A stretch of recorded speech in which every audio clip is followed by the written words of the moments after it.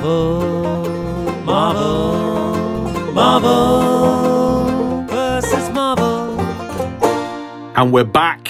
The biggest episode we've ever recorded.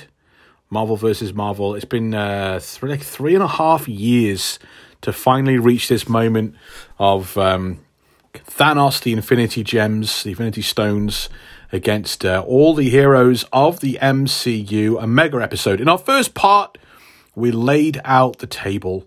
We had the muggly mind of Will Preston, how he viewed the oncoming Infinity War.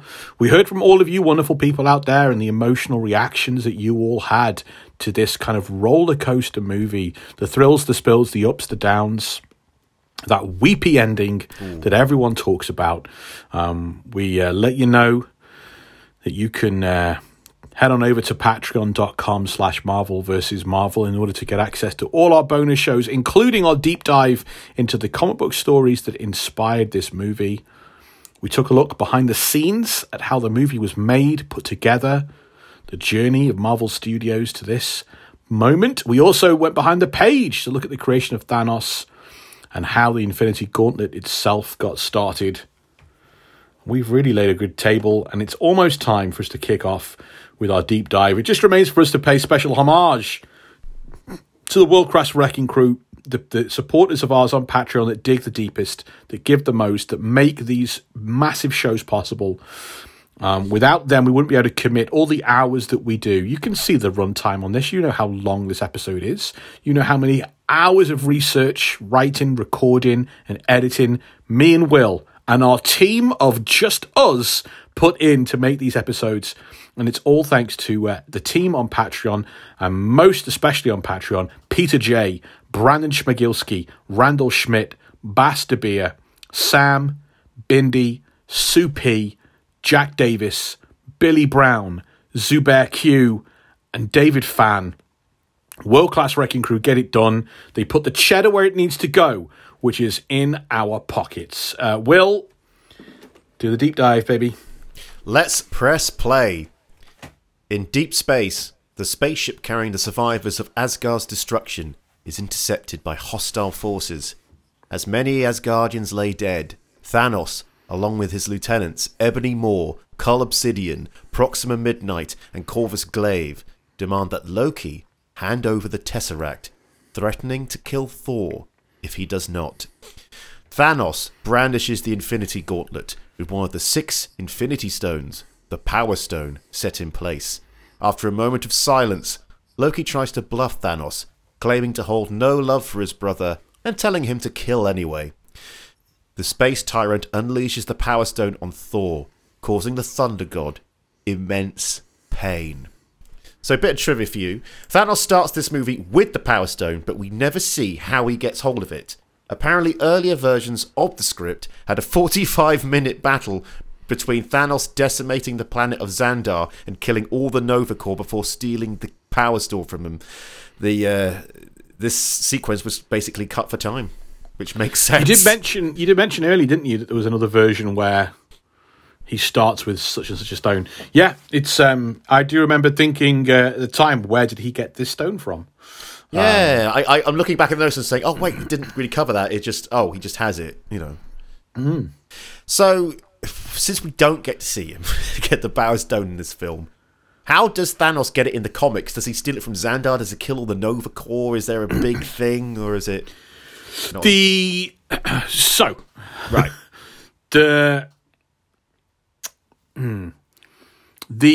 soul gems, as they were known at the time, are held by the Elders of the Universe.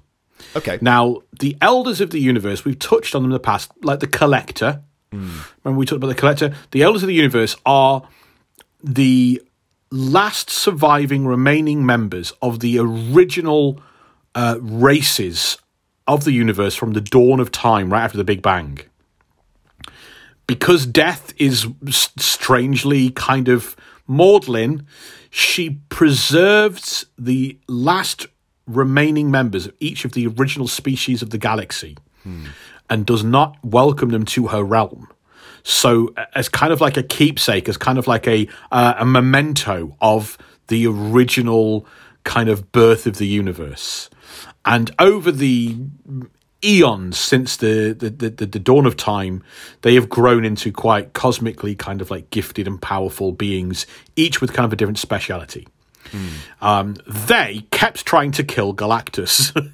And one of the things they did was gather the soul gems and give themselves a bit of power to try and kill Galactus. Didn't go very well, but each of the elders of the universe had one of these soul gems, but they didn't understand the true nature of them.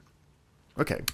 In the Thanos quest, which is where Thanos goes about to collect all the soul gems, he learns the true nature of these gems and their true origins. Okay. And he's the only person in the galaxy that knows their true nature and knows how vastly powerful they are. So the elders of the universe have these gems because they give them a little bit of extra power, so they believe, but they're not actually doing anything proper with them. And he tracks down what he believes to be the power stone, the power gem, to one of the just imagine this.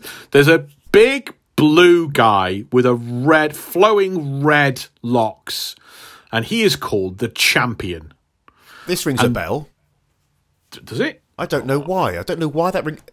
No, I'm thinking of the Gladiator, aren't I? X-Men. You are. He's got blue skin and he's got a big red mohawk. Yes. I mean, at first I was thinking of Yondu, but then I was like, different dude. The Champion's much bigger. He's an elder of the universe. His whole thing is he likes a fight. He's like your uncle after a few too many Guinness. He's like Russell Crowe, right? Making movies, writing songs, fighting around the world. A little song from Will about Russell Crowe. That was nice. Sorry, South Park reference. Oh, okay.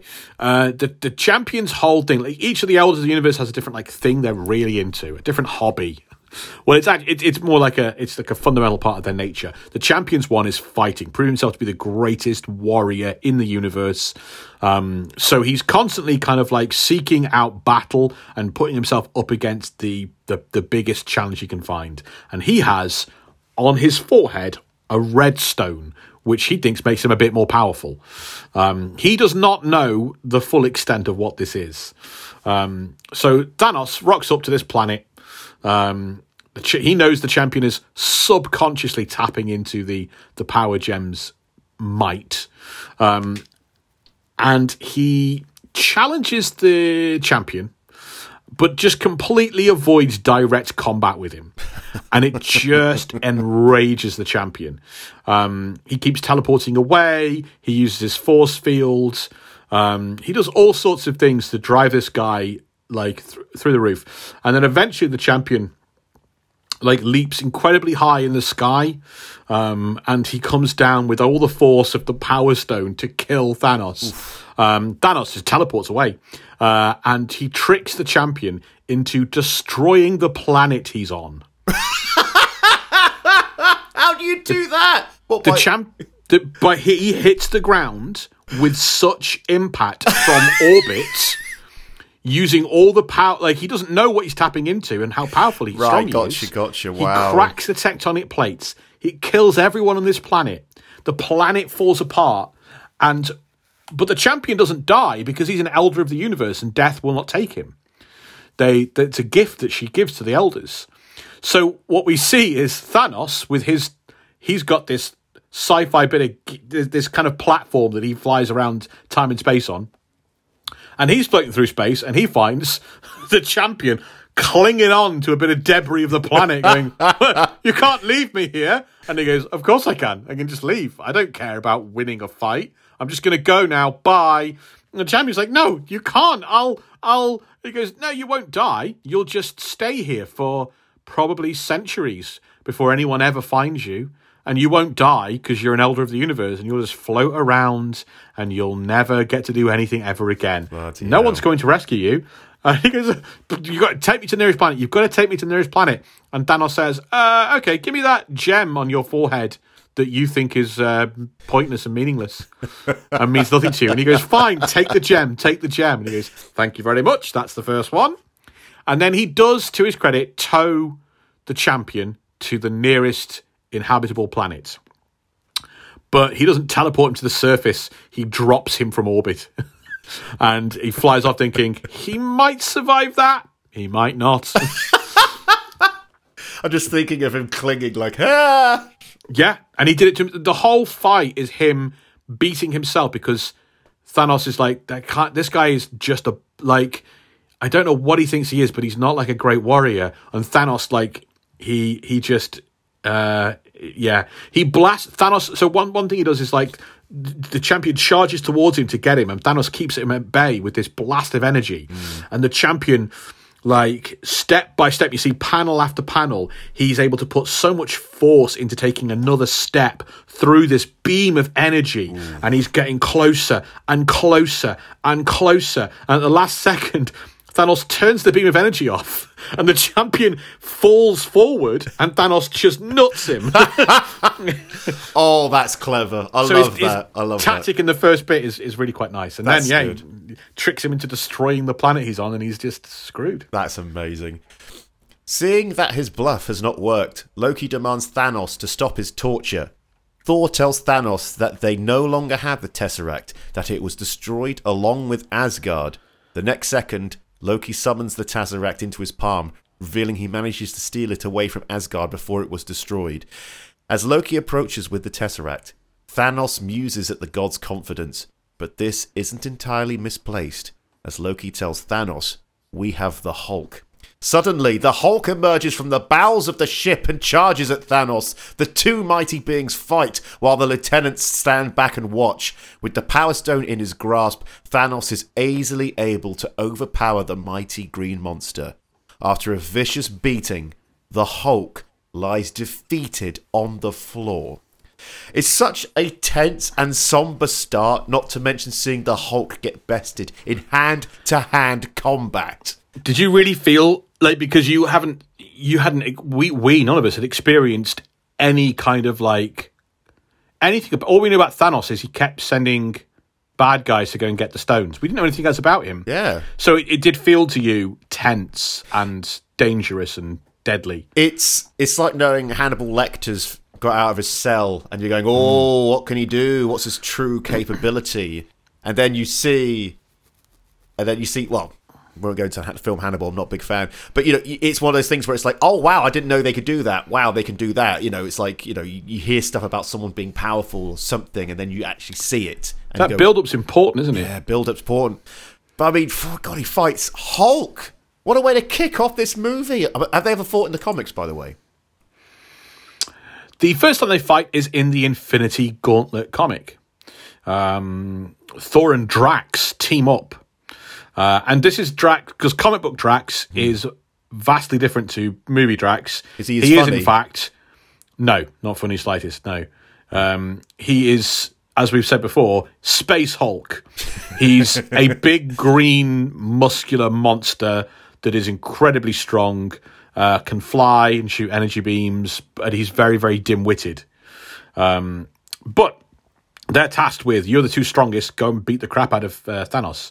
And they jump him before, and they hammer him. And Thor is pounding Thanos in the Infinity Gauntlet, and he's actually talking about how he can't believe this is the guy everyone's been so afraid of, when it's proving so easy to him to beat Thanos' brains in. But this is a Thanos that wields all the power of the Infinity Gems. So the very next second, Hulk finds himself shrunk down to the size of a tiny insect, and the fight is over. Oh, bloody hell. They've clashed a few times since then when Thanos didn't have any Infinity Gems. And the Hulk has never won a single fight. Wow. He's always bested by Thanos. And it is a bit like, in that fight with the champion, he talks about how fighting the champion is like fighting the Hulk. Incredibly strong, but nothing between his ears. And he says, I've always avoided fighting the Hulk because what would be the point? And then whenever they fight, Thanos just, it's the Genghis Khan thing. He's a tactical master. So they even have a fight. One time Thanos fights Hulk and Banner in some sort of like psychic virtual reality powered by the mind. And you think, Bruce Banner's gonna... Nope. Thanos proves that he is not just a better fighter than Hulk, he's much smarter than Bruce Banner. Because he is from a species far beyond humans and is a genius he's a genius compared to the rest of his species, and his species are beyond humans. So Banner, no, he just trounces them. Wow. Seeing his fellow Avenger bested so quickly, Thor tries to take on Thanos, but is quickly subdued and restrained by Ebony Maw, using his telekinesis to wrap Thor in scrap metal. Heimdall, not yet succumbed to his grave injuries, uses the Bifrost to send Hulk to Earth before Thanos can kill them all. As Thor screams and threatens Thanos, Ebony Maw gags him before presenting his master with the second Infinity Stone, the Tesseract. Crushing the cosmic cube, Thanos recovers the Infinity Stone within and binds it to his gauntlet. Knowing there are 2 more stones on Earth, he orders his lieutenants to go, but they are interrupted by Loki, who offers his services in helping Thanos find them. However, as Loki glances at Thor, the Thunder God notices that Loki's words aren't sincere as he sees his brother carrying a hidden blade. As Loki claims his undying fidelity, he tries to use the misdirection to stab Thanos in the throat, but without even flinching. Thanos stops Loki in place with his powers before lifting Loki off the floor by his throat and snapping his neck. Seeing his brother die, Thor struggles to scream under his gag. Thanos throws the lifeless body of Loki to the floor, claiming, "No resurrections this time," and then uses the gauntlet to teleport him and his lieutenants away. As Thor cries over the lifeless body of Loki, their spaceship explodes. This was quite interesting for me because, like, seeing Loki, like one of the evil characters, die like this was still quite shocking. I also it's heightened because what they've done is they've delivered to you Loki's redemption. Yeah, they don't kill him until we have all kind of fully embraced him again after Ragnarok, and then this moment where he is doing whatever he can to save his brother and sacrifices himself and all of that, stands up for his brother and then gets killed because that's the time you get the maximum impact from Loki's death when we've embraced him again, and we love a good redemption story, don't we? Yeah. And then it's taken away from us. Yeah. I think also like a part of this which you should never ever pay attention to things online ever, except for this podcast, which I guess is online. But all that stuff of Thanos was right, you know, and Thanos is actually the hero of the movie. No. Aside from all of that, which is a philosophical debate we can have later on, throughout this movie and the next one, Thanos is constantly taunting and mocking. He presents as a bully the whole time. So he might have this philosophy that we'll get to of I'm not really the bad guy, but he doesn't just he kills. You know, he's got that smirk on his face as he kills Loki and says, "No more resurrections this time." You know, there's that kind of angle to it. I mean, not all the time, but I don't know. No, I get it. Yeah. I mean, yeah, God, it's very sad end for Loki, especially you saying no resurrections. But has he ever actually died a true death in the comics? Oh, Loki. I mean, yes, but there's always something else at play with Loki. There's something else at play here, sort of. Oh, yeah.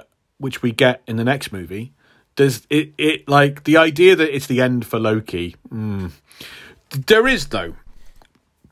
The original version of Loki is killed by a monster known as the Sentry during the Siege of Asgard. Loki had allied himself with Norman Osborn and was doing some very evil and selfish things that lead to the destruction of Asgard, and was going to kill all the people, including Thor and everybody. Loki has this crisis of conscience at the very last minute, turns on Osborn, tries to help his brother, but is incinerated by the Sentry and dies. And that is it. The original version of Loki, who's been around since Marvel in the 1960s, dies a very real death. Much like this, he tries to redeem himself at the end, but he dies. But even in death, Loki does have a plan. That makes me, even in death, he has a plan. That makes me think of that Brass Eye quote. Yes, the effects of a heroin overdose are lethal. Yes, in the short term, but there's been no research into the long-term effects. Right, okie dokie. Sorry, that's what came to mind. So, he doesn't come back from the dead, but another version of Loki emerges, a preteen child. Without the memories of his older self, his soul cleansed and clean of the corruption of his previous incarnation, a separate entity to the original Loki. And this kid Loki loves and adores his big brother Thor, much like the original Loki had done as a child. And this is a way, it's presented as Loki's final act was to sort of give himself a second chance in life, even though he was going to die. There is a version of him that could try and be good, right? And he works hard to try and save Asgard and help Thor several times, admittedly, always by using duplicitous, underhanded manipulation, not like his brother, to save the day. But Kid Loki, Will, was not alone. He was accompanied at all times by a raven called Eikol. And Eikol the raven, whilst being nothing more than a talking bird, Eikol's soul was a copy of the original Loki's soul. Are you telling me that his crow is his backup hard drive? Yeah, I mean, it was more that it was like the voice of the devil on his shoulder all the time. Yeah. Why don't you just do this? Why don't you manipulate them? Why don't you betray them? Why don't you do this? Why don't you? And it was a nice story of him trying to have conversations with his older self, and we as the audience would see, oh, that's what the original Loki would do, and we'd see Kid Loki trying to change things. But the original Loki, who died, had set plans in motion, knowing the inevitable nature of child Loki.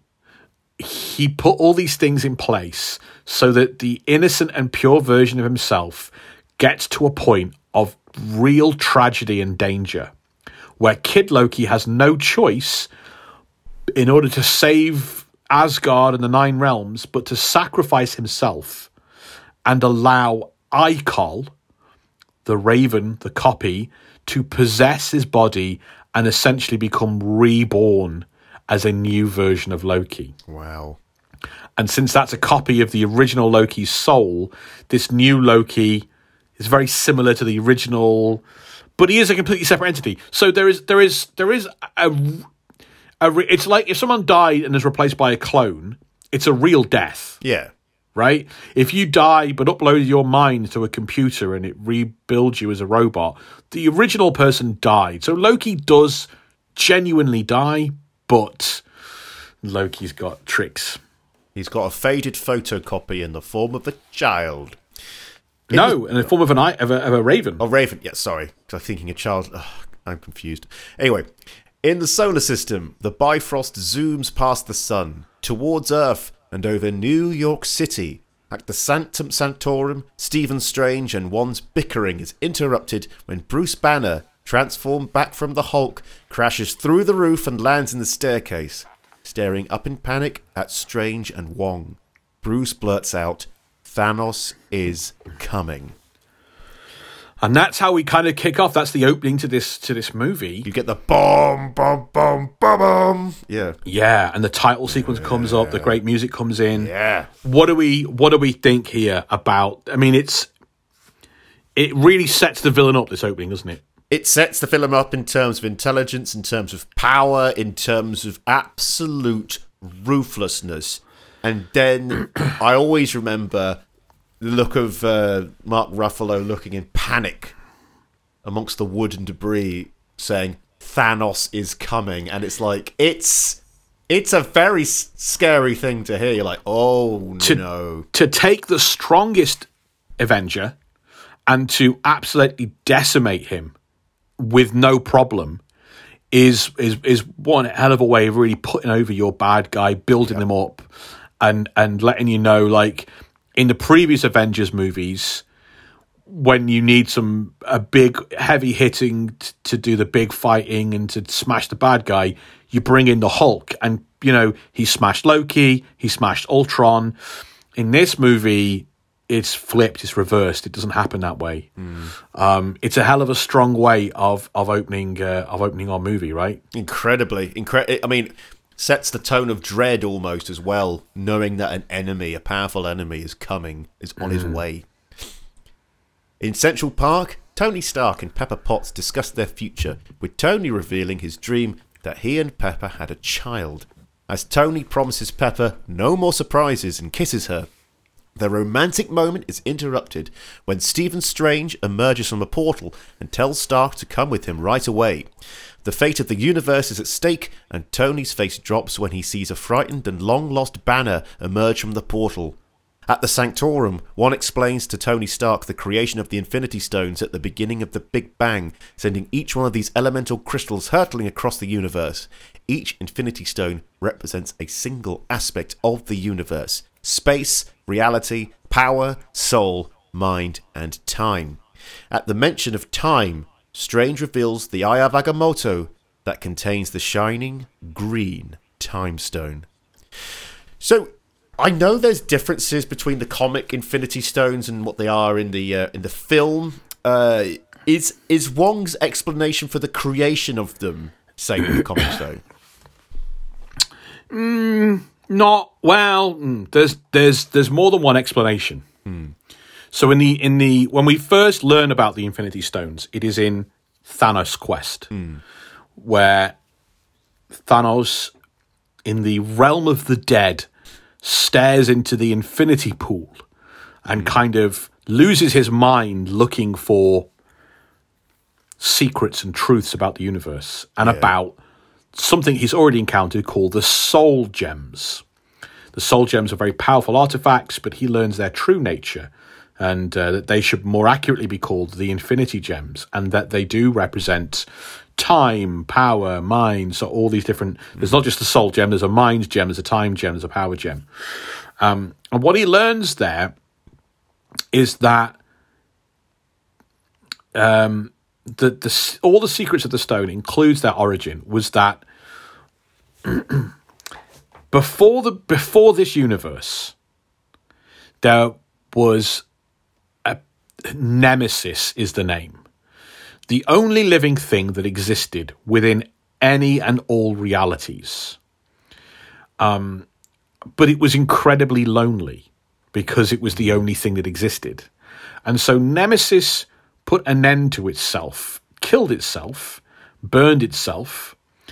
From its ashes arose the multiverse, including the 616 universe. And the 6 Infinity Gems were the reincarnated form of the first being's might. Right, okay. A power that could not be destroyed and that it existed beyond the universe. More recent retellings have kind of updated that, and the idea of Nemesis is not kind of mentioned again. I quite like it. It's quite wistful. It's quite Tolkien-esque. So what we do know we looked at the history of Galactus. We had a big deep dive bonus episode all about the lifespan of Galactus. Do you remember that?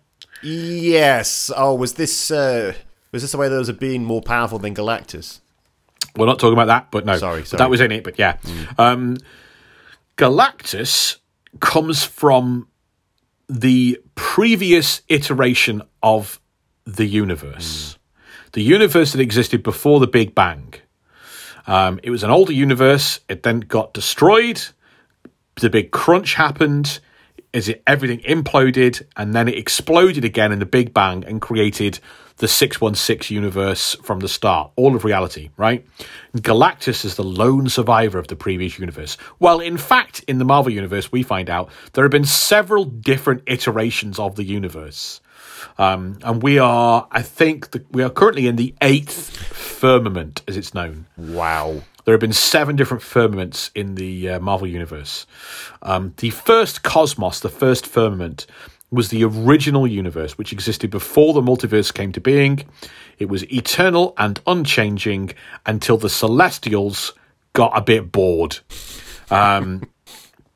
They went to war with another group of beings called the Aspirants, and the weapons that the Celestials use are so overwhelmingly powerful, they just shatter the first cosmos into pieces. From this shattering, hundreds of new universes are born. That's the first multiverse. The Infinity Stones are remnants of the original cosmos. Splintered shards of the first universe that are scattered throughout the multiverse. So there's a similarity in that nemesis. You might well say that perhaps, like religious people, and when they're talking of the first universe, they chose to make it a person. They chose to make it Nemesis. Right. Okay. But it's a bit, yeah. So I mean, from a limited perspective, you could say, because they don't really explain what the Infinity Stones are. They just say they were created in the Big Bang, and now they're here. Yeah, perhaps there's a similarity in that you could say if you have a limited perspective, you can't see anything before the Big Bang. So perhaps you do believe they came from the Big Bang. But in the Marvel comics, they come from the first version of the cosmos, and they are beyond ancient.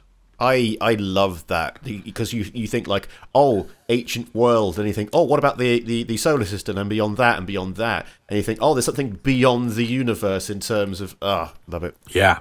Yeah, like it's this idea of like there's you can have kind of a mythological slant on science fiction stories, can't yes. you? You can meld like cosmic beings can be sci-fi, but they're also kind of gods, and you can just have these kind of mythologies. Love it. Bruce tells Stark that Thanos is a plague who wipes out half the population of each planet he visits. It was Thanos who was behind the Battle of New York. If he gets his hands on the rest of the stones, he'll become so powerful he can destroy all life in the universe. While Tony wants to destroy the Time Stone to prevent Thanos using it, Strange and Wong push back, telling Tony that they swore an oath to protect it. Bruce reminds Tony that the Vision has the Mind Stone, and they'll need to find him right away before Thanos does. However, Tony reveals that Vision went off the radar 2 weeks ago. The only person that Tony can think of helping him find Vision is Steve Rogers, but since the Avengers broke up after their civil war, simply calling Cap might not be an easy task.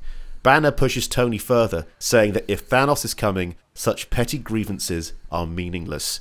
As Tony reluctantly goes to call Cap on his cell phone, they sense a loud rumble from outside, followed by crowds screaming. So in the comics, how do the Avengers find out about Thanos and the Infinity Stone? Is it Hulk crashing through Doctor Strange's house, or something else? No, although that's a nice touch because, I mean, they haven't met in the MCU, but in the comic books, the Hulk has a long-standing friendship with Doctor Strange and would very often seek refuge at his sanctum to hide from the world. And Doctor Strange has much more, because he's a doctor, he has much more of kind of like a caring nature to him than a lot of other kind of smash-bang action heroes. So no, it is not the Hulk crashing into Doctor Strange's house. It's the Silver Surfer. So as we sort of, in the behind the page section, we talked about how Thanos' story really began in the Silver Surfer comic, this part of the story. And the Surfer had been battling Thanos since he returned from the dead, seeking power and acting as an agent of death. And once Thanos puts all the gems together, because that's the thing about the Infinity Gauntlet, like he gets it right at the start, and he forms the Infinity. He clashes with the Silver Surfer whilst trying to adjust to his new position as God Almighty, as he puts it. And he's trying to get used to his power. And so he toys with the Silver Surfer, and he tortures him and badly hurts him, but ultimately grows bored and allows the Silver Surfer to escape, because it absolutely does not matter to Thanos that people know what he's done or that he's around and has this power, because he's already done it. He, by this point, has become omnipotent. There's just nothing you can do. So there's a lot in the comic book. There's a lot more. Like in the movie, Thanos has ultimate power for a second. for less than a minute. In the comics, he's got ultimate omnipotent power and can do all these terrifying things with it, and we see that for issue after issue. And there's a lot more kind of fun to be had. So a gravely injured Silver Surfer hurtles back to Earth and finds his old ally Doctor Strange. They were in the Defenders together, and he crashes to the roof of his sanctum and starts babbling about the end of the world because God has become mad. What a line. Opening then Sanctorum door and leading into the chaos outside, Tony is shocked to see a bizarre spaceship shaped like a colossal ring hovering above the streets of Manhattan. On a school bus heading to Queens, Peter Parker notices the spaceship in the distance and gets his best friend Ned to distract everyone on board while he quickly webs out the window and suits up. Facing the ship, Strange uses his magic to stop the craft in place. Suddenly, a blue light emits, sending down Ebony Maw and Cull Obsidian. Maw exclaims that the heroes are about to die at the hands of Thanos, and they should rejoice. In response, Strange... He's a creepy dude, right? He is so creepy. Although I liked... What was it, the line? He calls him Squidward. Tony calls him Squidward, which I liked. Oh, right. Yeah. In response, Strange, Wong and Stark insult the two aliens and get ready for battle. But Banner finds himself unable to change into Hulk. Banner continues to struggle while Tony's Iron Man nanotech suit covers him, and Stark takes down Cull with a concentrated arc reactor blast. However, the next second, Maw sends Stark rocketing into the sky with his telekinesis and launches trees at the rest of the team. Realizing that Banner could put himself in danger without the ability to Hulk out, Strange teleports the Doctor to the nearby Washington Square Park out of harm's way as him and Wong battle Maw in the street. Also, I liked the nice Stan Lee cameo. Probably his last one, actually, isn't it? It will be his last cameo. No, his last cameo is Captain Marvel. Yes, it was. My bad. Yeah, Stanley is the bus reading a copy of Mallrats. Mallrats. Yes, we'll get onto that when we cover Captain Marvel. But I love that Easter egg. What's the matter, you kids? You never seen a spaceship before? I like that because it is Stan Lee sake, but at the same time, it's like this would make so much sense at this moment in the MCU, considering how often this sort of thing's happened. How often has this sort of thing happened? Well, it's the Battle of New York. Right. Battle of New York, then. Well, yeah. Or alternative theory. There's the all Stanley cameos of the same character theory,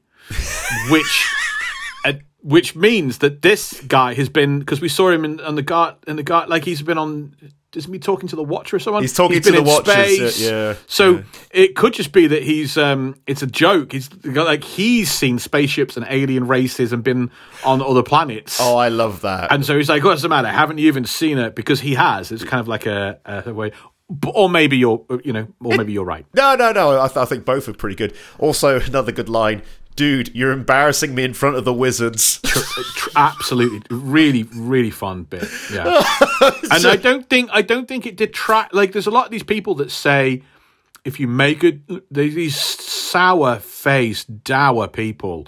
Oh, they keep making a joke when it's meant to be. I don't want this movie to be nothing but tense and like full of anxiety. And it doesn't undercut the moment. It doesn't. He's not saying he's not delivering it like a line on a Disney Channel show.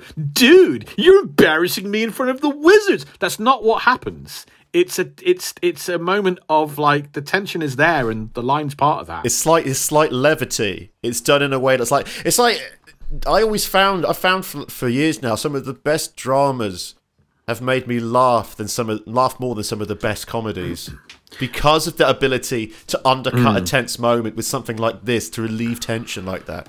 But also, if you've ever worked in a high stress, tense job, like, do you think paramedics and police officers and firefighters don't make gallows humor to each other? Oh, they do constantly, and that's kind of what's happening here. Yeah, because it's anyway.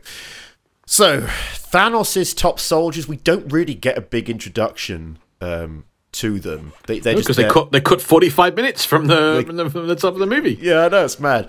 So I assume they're characters from the comic books, because they're pretty unique. They couldn't just be made for the film. That's an interesting take. Okay. Well, I don't know. I'm trying to think. Yeah, there probably aren't that many unique and interesting kind of superpowered characters that are invented for the MCU, are there? So you're probably right there. Yeah. This is the Black Order. Okay. They're not a part of the Infinity Gauntlet stories. They're not a part of Thanos in the 70s or the 90s. They don't appear until 2013. Okay. In 2013, Thanos is going from because the Avengers movie sparked a renewed interest in Thanos. Marvel Comics went, put Thanos in a big comic. So there was a story where Thanos was going from world to world, threatening to wipe out entire planets unless they delivered a tribute. And the tribute was decapitated heads of a certain number of their teenage people. He was traveling the cosmos searching for his own ill-begotten son, but trying to cover it up. Anyway, he has these almost like, it almost feels like a mafia thing. He has these dons, these capos, going on his behalf to the planets, asking for tribute. And you're right. Just the mention of mafia stuff. I'm just imagining, what if it was Paulie Walnuts from The Sopranos doing this? Yeah. Yes. Hey, Thanos is going to come down and kill half of you. You want to rejoice or something, but that's just me. So, the Black Order, they've all got these really, I love the names. Same here. The Ebony Maw, which is a fancy way of saying black mouth. Yeah. Corvus Glaive. Glaive is a great word for sword. And Corvus is a black raven type bird. Oh, okay. Proxima Midnight, of course, midnight, darkness. And Cull Obsidian is the name it's a great name. That's the name in the movie. In the comics, Cull Obsidian is called Black Dwarf. I have a feeling that someone involved went, there actually are black dwarves in the world, like little people who are African American. Maybe we don't want to call a character Black Dwarf. Yeah. It's a play on dwarf stars and things like that. That's how you have a white dwarf and a red dwarf, and you have a black dwarf. But I think somewhere along the line, Disney went, well, you're going to real name that little SOB. And so. There's a whole bunch of them with these different things that they have, and Ebony Maw is easily the most interesting and has the most shelf life. But yeah, there's not a huge, they don't have massively fleshed out like backstories and kind of personalities. But from 2013 onwards, the different iterations of them would come around as well. Sometimes when Thanos is dead, there's another version of the Black Order, and at one stage, Hela, the goddess of death, forms her own Black Order and things like that. It's good, probably good they didn't delve too much into the backstory, because it's kind of like you don't really need to know. We need people for the Avengers to hit. We need people for the Avengers to hit who look different to the regular bunch of villains. We pretty much guess they're aliens. They have powers. They're in league with Thanos. That's all we need to know. That's all we need to know. Anyway. You can't touch the top heel until the main event. Exactly. So the top heel in the wrestling company has to have a stable of flunkies that can get beat up by the good guy. These are the bosses on the way to defeating the final. It's basically they're like Bowser's children who you have to defeat before you can fight Bowser himself. Why did they change? Because he was Koopa. I think he was Koopa when I was a kid, or Bowser when I was a kid. When did they change the name and what was it? Because I have arguments with my little godsons about this. No, this is. I was thinking about this the other day. Actually, basically, the names are different. Apart from Mario and Luigi, the other characters' names are different in North America, Japan, and Europe. Oh, of course. So Princess Toadstool is called Peach in Europe. Yeah, and is called Bowser, but he's like King Koopa in America, I think in Japan. I'm not going to say it's interesting to look up. I mean, by all means, look it up. You can see the alternative names depending on the... Nah, it's fine. It's like Eggman and Dr. Robotnik. Anyway... That bugs me the most, because that bugs me so much. Because Dr. Robotnik is a much cooler name than Eggman. I don't know whether Eggman is Sonic's, like, jokey nickname for him, but when they started using it as his actual name, I was like, no, don't do that. Because in one of the Sonic the comics, we found out before an accident, his name was Robotnik backwards or something, or an anagram. Kintabor. And I remember it. He was inside. Something happened, and he was in a giant egg and emerged from a giant egg, and it's just like, oh man, why do we let people write fan fiction? This is fan fiction level stuff. You know what we've definitely got time for on this episode? What? It's a massive like road diversion into Sonic. Let's refocus. Yeah, sorry, no, it's guys. Both of us. It was me as well. Let's refocus. Don't want to get another 4 out of 5 review. Okay. Tony Stark flies back down from the sky and rejoins the fight against Moore, but is hit by Cull, launching Iron Man towards the park where Banner is hiding. As Stark continues fighting the hulking alien, Banner continues to struggle summoning Hulk from within. Cole launches his giant hammer at an injured Stark, but it is stopped at the last second by Spider-Man. The two continue fighting Cole while Strange and Wong use teleportation powers against Moore.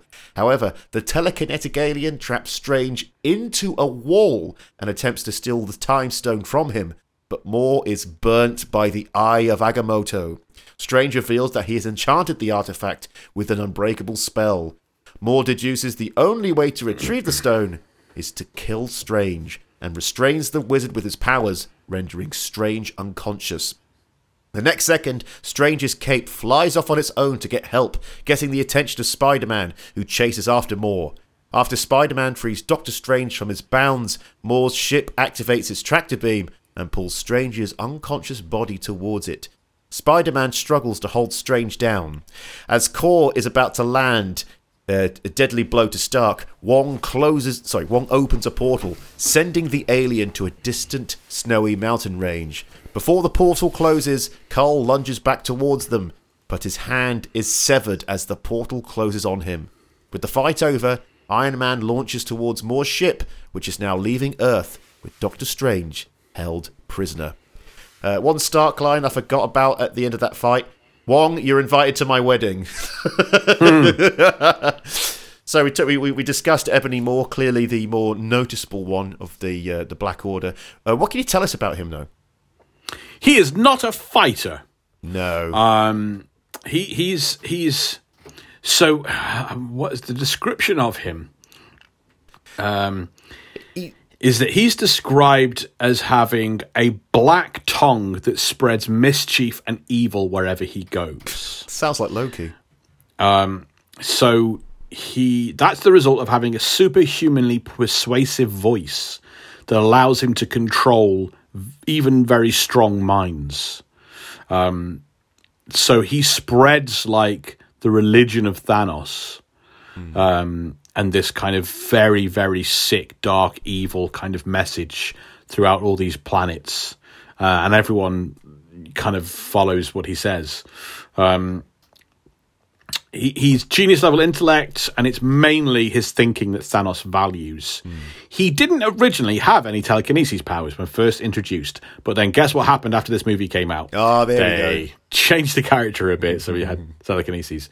When Thanos targets Earth as the next planet for him to raise during the Infinity storyline, the Ebony Maw is dispatched to deal with Doctor Strange, whose magics could really put a big dent in things.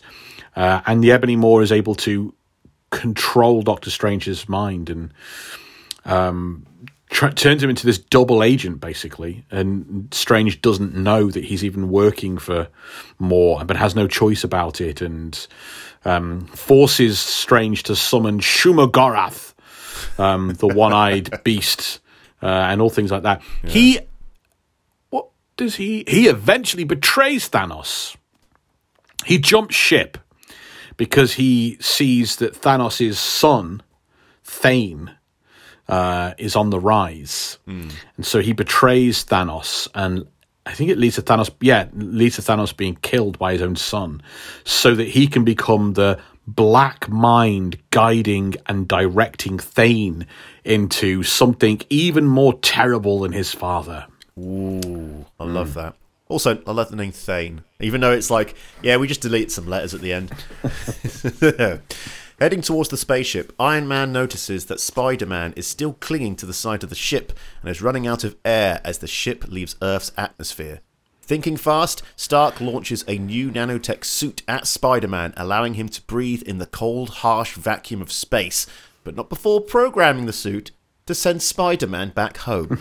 But not before programming the suit to send Spider-Man home.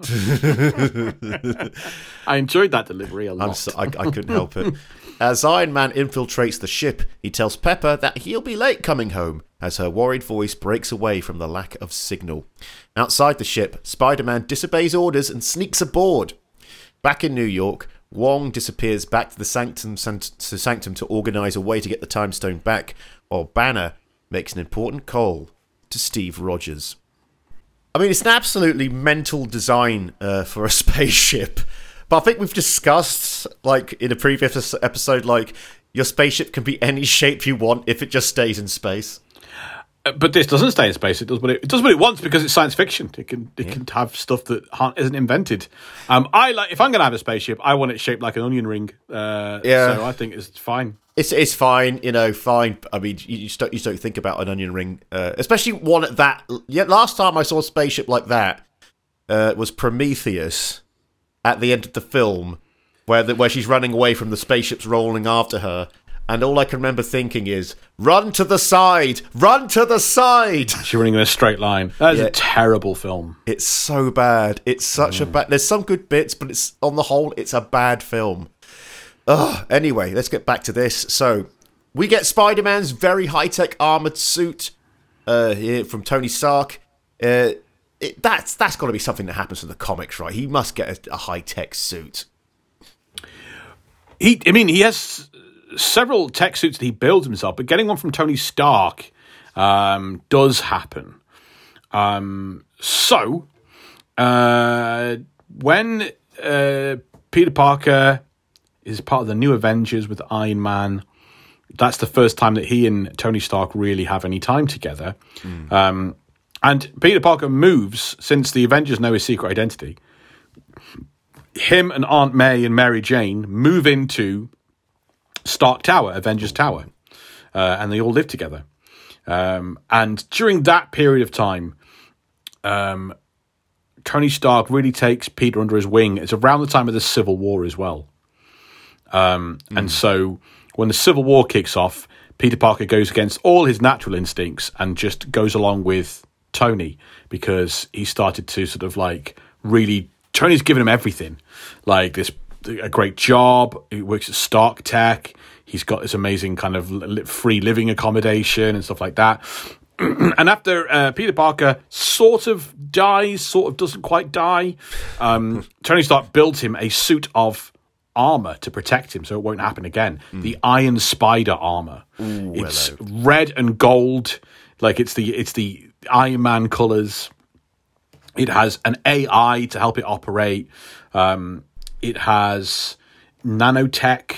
And its big feature is that it has mechanical spider arms that operate like Doc Ock's tentacles. That can help him do all sorts of stuff. So yeah, and there's like special underarm mesh webbing that helps him glide long distances. Yes.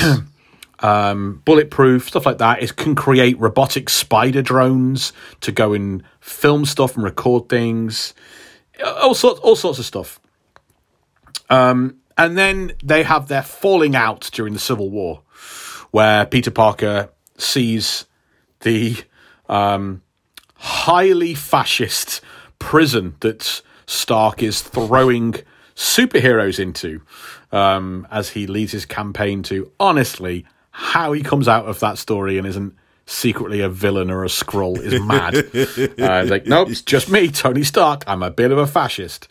And so he turns against Tony Stark, and Stark kind of destroys this. Oh, no, Stark just takes the Iron Spider armor back, and Peter starts wearing the normal one again, and that's the big one that and then that Iron Spider armor goes on to be given to, because Tony Stark's running S.H.I.E.L.D. at the time, so he takes some highly trained like fighters from S.H.I.E.L.D. and he gives, I think, 3 of them the Iron Spider armor, and they're called the Scarlet Spiders, and they work for Tony Stark and stuff like that. So yeah, I mean, outside of that, Peter Parker has built his own tech suits over the years, because he's, depending on what area you're reading, he's very sciencey. But that's one to be given to him by Tony. I remember the Insomniac game having loads of like different suits and different tech you could use, obviously because they're using the lore of the comics to sort of build up different abilities in a video game way. But yeah, I remember that. Yeah, he built like bulletproof armor, and then on the Dan Slott's run, he built like this invisible stealth suit, which is, I think it's neon green and like a dark blue, almost a purple thing, or a black. And yeah, there's all sorts of different things he's had over the years. Will, I think it's appropriate in this time of the Infinity War episode, where we're talking about the morality of power, to talk about the morality of their power. Your power out there, everyone listening. That's right, listeners. You have the power to help this podcast, but you're choosing to do the evil thing by not helping. And the only way to help, of course, is to head to patreon.com/Marvel vs. Marvel. It's the moral thing to do, Will. Yes. You have the power. The moral thing is to go to patreon.com and help us. The podcast only exists because of a delicate balance of resources. Do you get it? Right? Yeah? Our resources, i.e. cashola money, are not high enough. If they're not high enough, this entire podcast will vanish the snap of a finger. Just like that. Or worse still, half the podcast will wither and die and fade away. And this will simply be called Marvel The, which is not a show. Can't have a show called Marvel The. We tried. Apple rejected it. You have the power. You don't have to go back in time. You can make it right now, today. You can increase our resources and help this podcast for the greater good of the universe. Show your support over on patreon.com/Marvel vs. Marvel. You can support us for as little as £3 a month. That's barely the cost of a cup of coffee, and it's a coffee that me and Will have to share and make awkward eye contact all the way through.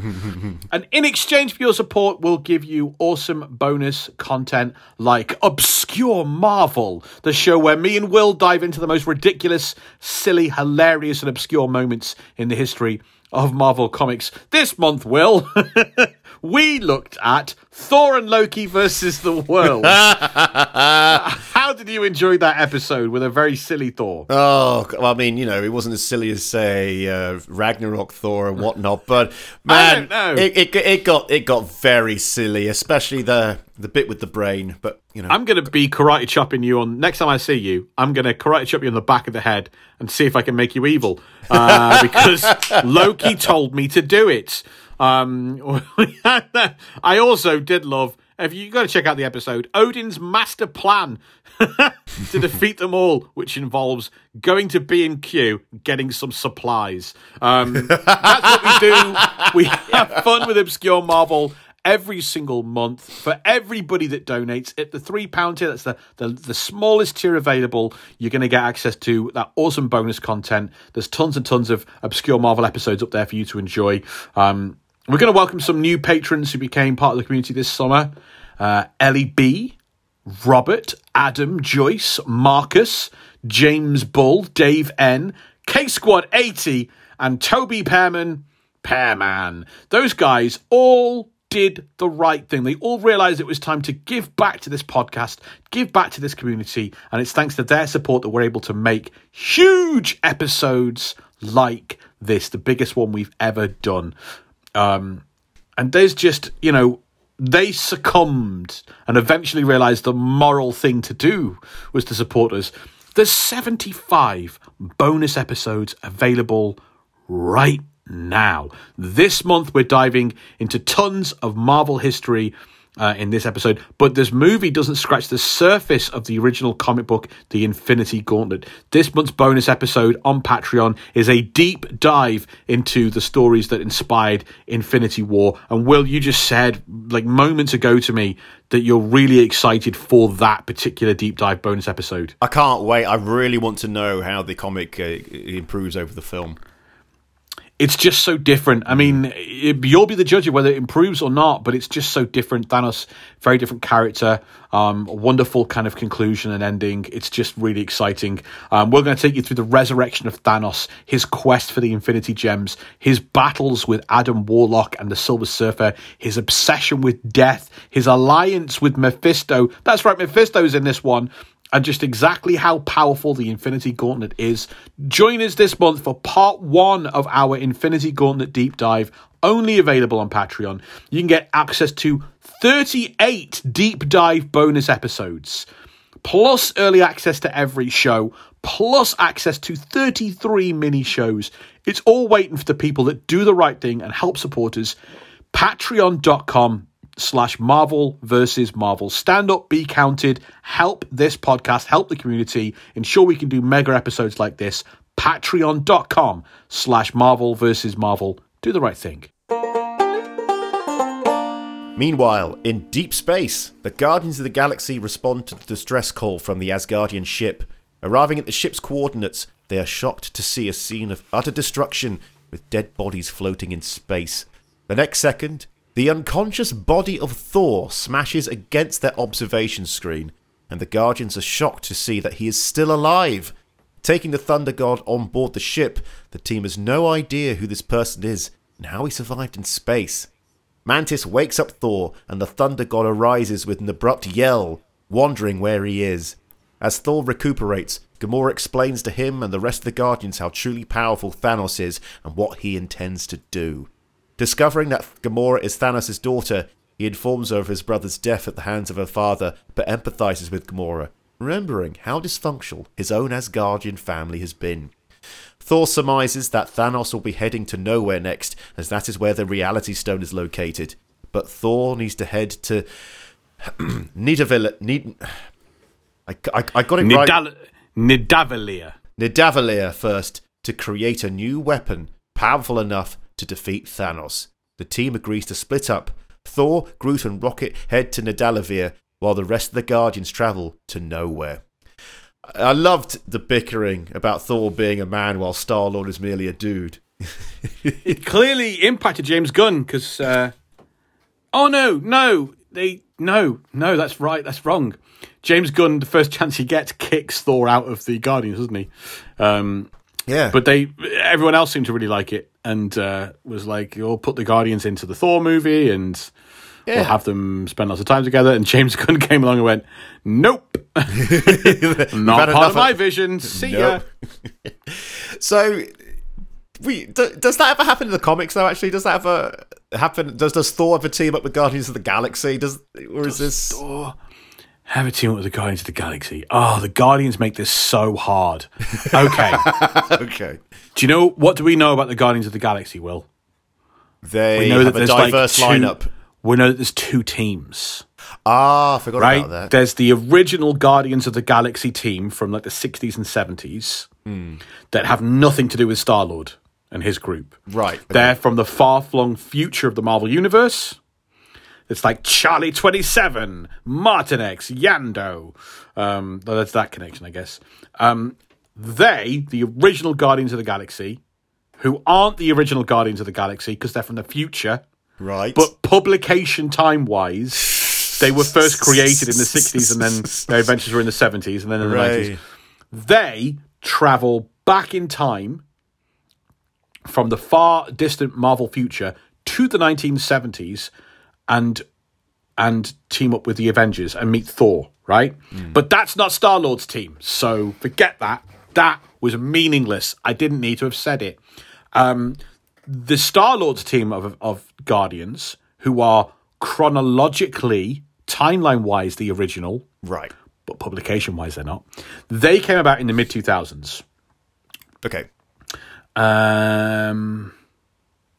During the Infinity Gauntlet, Thor, here it is, Thor fought alongside Drax the Destroyer and Gamora because they were part of they were called the Defenders, as they, all the superheroes that fought Thanos. No. Thor was there, Drax was there, Gamora was there. So you could say, yeah, Thor worked with some of them. You could say that, couldn't you? But this was 1991, Will. And in 1991, Thor isn't Thor. What is it? So this guy didn't know. It was this. So in 1991, Marvel were like, you know what Thor needs? A secret identity again, like the 60s. So Thor, the real Thor, Odin's son, murders Loki in battle and is banished from Asgard. Right. It's all a trick. Loki's fine. But banished from Asgard, no longer allowed to be Thor. Hand over Mjolnir. And then Thor's mortal friend, Eric Masterson, who had shown great valor in battle and briefly replaced Thor and wielded Mjolnir, he was transformed into the new Thor and had to pretend he was the original Thor for some reason. And he wears a metal helmet. His metal helmet has like an eye mask section for some reason, even though he's physically Thor. Or is he? No. Anyway, this version is Eric Masterson Thor that was in the Infinity Gauntlet with Gamora and Drax against Thanos. So I'm going to say no. Almost. Twice almost. He would have done at some point, but yeah, there we go. Out of all the questions I've ever asked you on this 3 and a bit years of this podcast, that's the one I regret the most. That was a tangled mess of wires of an answer.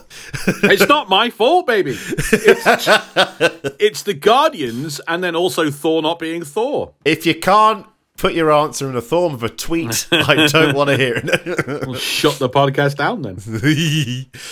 In Edinburgh, Vision in his human form arises suddenly in his sleep, waking Wanda. He feels as if the Mind Stone is talking to him, as the gem on his forehead glows brightly. Taking a stroll on the cobbled streets of the Scottish capital, Vision wonders if he should just leave all of his responsibilities and run away, asking Wanda to come with him wherever he goes. Suddenly, Wanda notices a news report on a nearby TV showing New York being attacked by Thanos. Vision realizes that this could be the reason why the Mind Stone was talking to him. The next second, Vision is impaled by Corvus Glaive, causing Vision to revert back to his robot form. Before Wanda can strike against Corvus, she is blown through a nearby window by Proxima Midnight. Wasting no time, Corvus uses Spike's staff in an attempt to remove the Mind Stone from Vision, while the robot screams in agony. The next second, Wanda emerges from the window and uses her powers to take down the 2 lieutenants before flying Vision away to safety elsewhere in the city. The next second, Corvus and Proxima find them and they fight on top of and outside a church. Corvus attempts to extract the stone again, but Wanda is able to attack back before flying off with an injured Vision. The next moment, Proxima blasts Wanda and Vision out of the sky, sending them crashing through the roof of Edinburgh Waverley train station. Now, I put Edinburgh Waverley train station there because you and me, Rob, we're familiar with that train station. Oh, yes. All comedians are. So I thought this would be a good point because I did my own little research onto the people who are playing Thanos' lieutenants, or the Dark Order, or the Children of Thanos, according to Wikipedia. They're all played by actors in mocap suits, pretty much doing the voices, and some are more famous than others. Much like Christopher Eccleston in Thor: Dark World, we don't get a good idea of who's playing each of them, but I dug a little deeper, and here we are. First of all, Corvus Glaive, played by Michael James Shaw, whose writing credits also include The Walking Dead, Blue Bloods, and The His Wire. writing credits? Sorry, whose credits? What? Whose acting credit? Why did I say writing? That was I weird. don't know. Neither of those words are on this thing in front of you. I think I saw the word whose, and my mind auto-corrected, said writing in front of credits. I have a weird thing. It's not dyslexia. I'm just very weird. Ebony Moore, played by Tom Vaughan Lawler, who appeared on Peaky Blinders. Cole Obsidian is played by Terry Notary, who is a veteran stunt performer and movement coach, appearing in many films, including X-Men 2, Avatar, The Incredible Hulk, 2008 one, playing Hulk and Abomination mocap, The Adventures of Tintin, the last 4 Planet of the Apes films, the Hobbit films, Nope, and he also has a fantastic performance as a man pretending to be an ape in the 2017 film The Square, which I recommend. It was the same director as Triangle of Sadness. And if you've got any legal documents that need to be sorted out, he's your guy. What, Terry? No, because he's a notary. Got ya! And like that happened as you were saying the final word. I was there going, are you making fun of me reading lots of text? What's going? Oh, notary. There we go. Brilliant. He's good. He's very good. But last of all, this is my personal favourite. Proxima Midnight is played by Carrie Coon, whose credits include Gone Girl, Ghostbusters Afterlife, The Leftovers, and season 3 of Fargo, for which she was nominated for an Emmy. I love her. She's great. Who is she in season 3 of Fargo?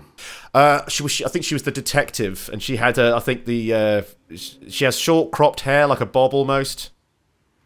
That's not going to help me. I don't remember what people look like ever. That's fine. I think she was the detective, and she was the one with a copy of her someone's old sci-fi story about the robot, and she keeps switching to that story. Oh, it's ringing bells, but yeah, okay. She's very good. Definitely watch The Leftovers as well. Anyway.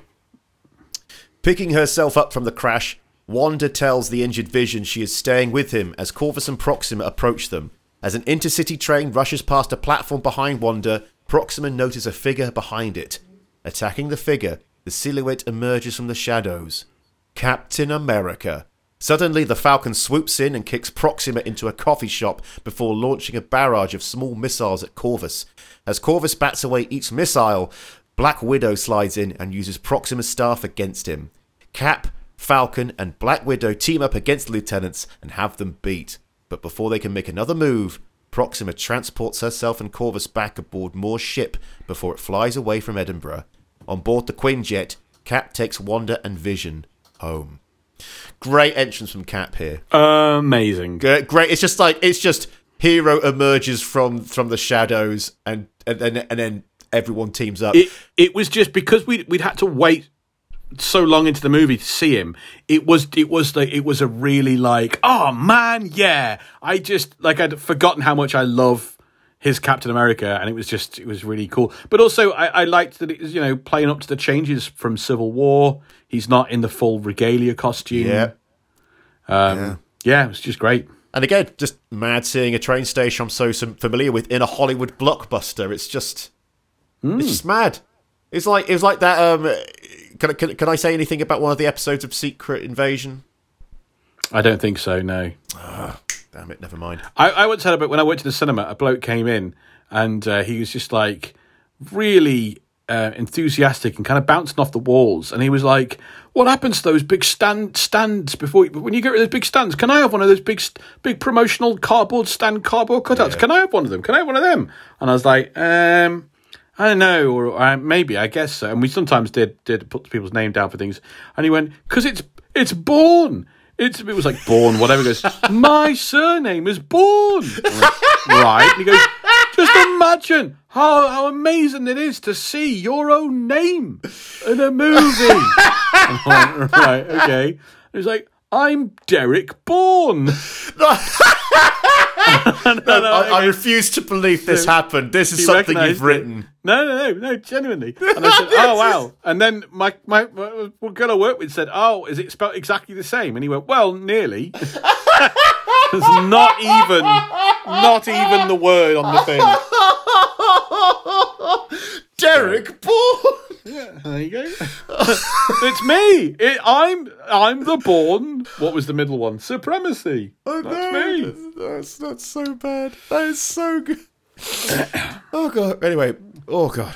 Okay. Proxima Midnight and Corvus Glaive. We've talked a little bit. We've talked about more. Let's talk about them. The husband and wife, don't you know? Proxima is a master combatant. Her spear is her whole thing. Yeah. It is a star trapped in a quantum singularity by Thanos himself. Bloody yeah. So the spear, depending on what it does, it has an energy to it that is poisonous, and it never misses. So it's fatal to whoever it stabs. They will die within minutes, irrespective of their power level or anything. It's this energy in it is a poison. It can also gain near infinite mass by reverting to its kind of star-like manner. Okay. So it can't even. It was used because it's so heavy. It was used to she just placed this spear on the Hulk's chest, and he could not get up. So it's similar, almost like Mjolnir, in a way. No, completely different. Okay, never mind. Mjolnir is an enchantment.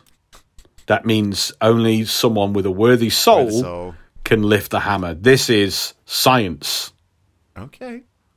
I'm just saying there's a similarity there, an unmovable weapon, you know. It's not unmovable. Neither are unmovable. Never mind. And Corvus Glaive, who carries a glaive, a big sword thing. I'm going to look that up. What, the word glaive? Talking. I'm looking at glaive. Okay. Sword thing. You want to say something? No. Okay. Well, you went like that, you see. Kind of is a sword, but it's a big stick. It has to be sharp, so it's sharp. A sword. Yeah. Because to glaive something is to cut it. Yes. Corvus is Thanos' most favoured lieutenant, and he is the leader of the Black Order. When Jonathan Hickman was introducing the characters, and we had to have these descriptions of these new characters because they weren't getting any backstory really. The description for Corvus Glaive sounds awesome. We never got anything to describe why. But it was like a warrior who betrayed his people and sold his soul to Thanos to pursue a different kind of glory. And you went, oh, what's that about? We'll never know. He's husband to Proxima Midnight.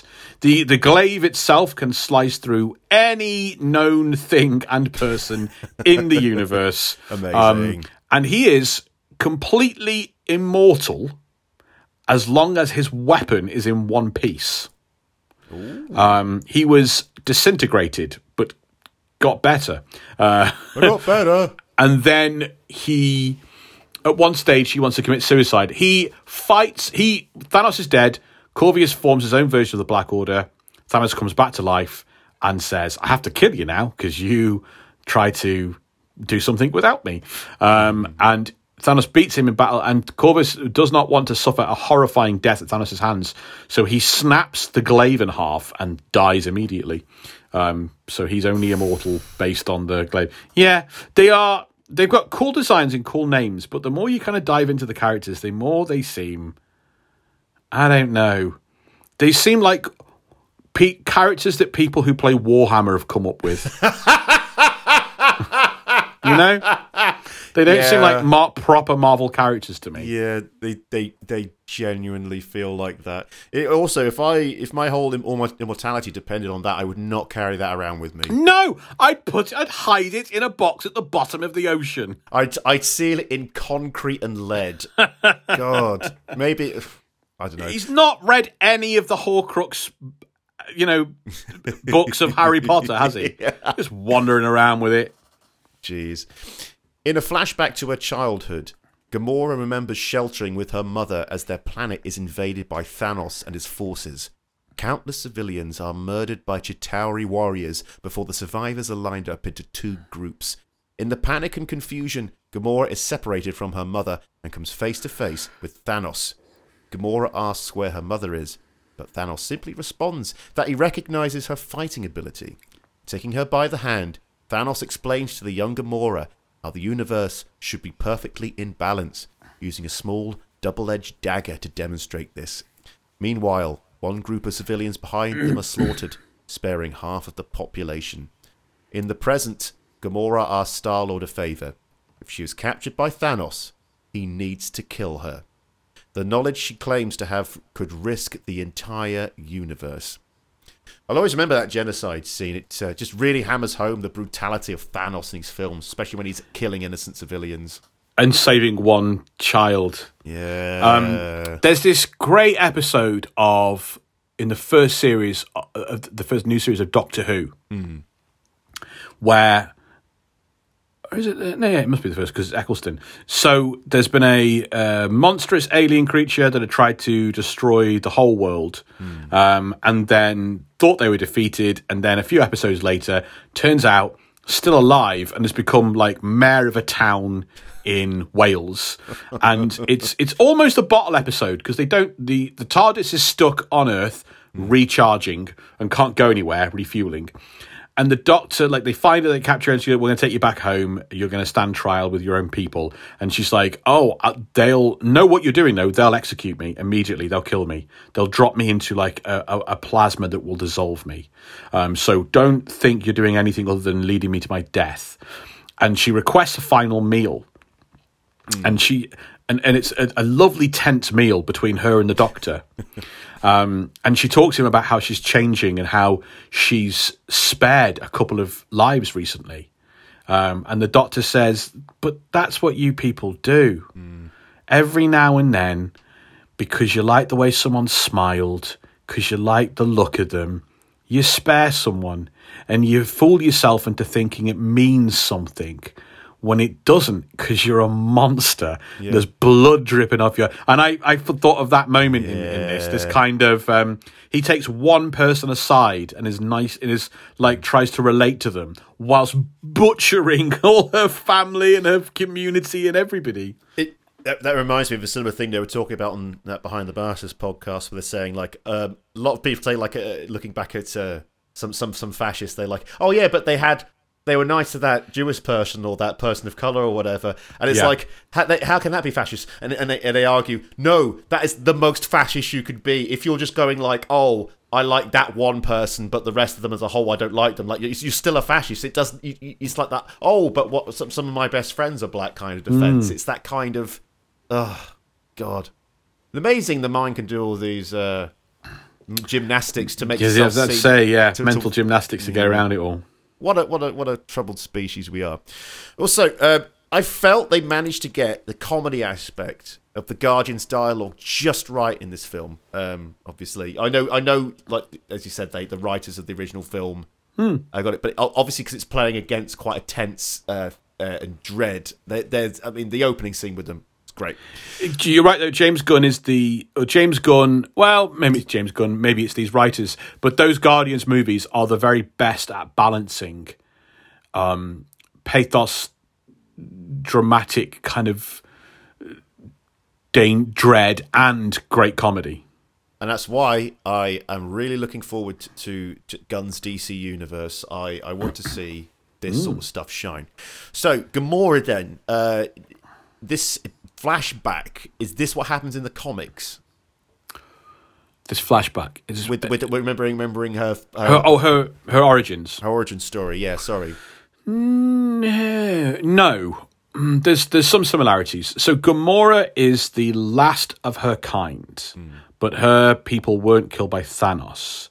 They were wiped out by something called the Universal Church of Truth, which is a star-spanning, planet-spanning religious theocracy that is dedicated to an insane cosmic figure called the Magus.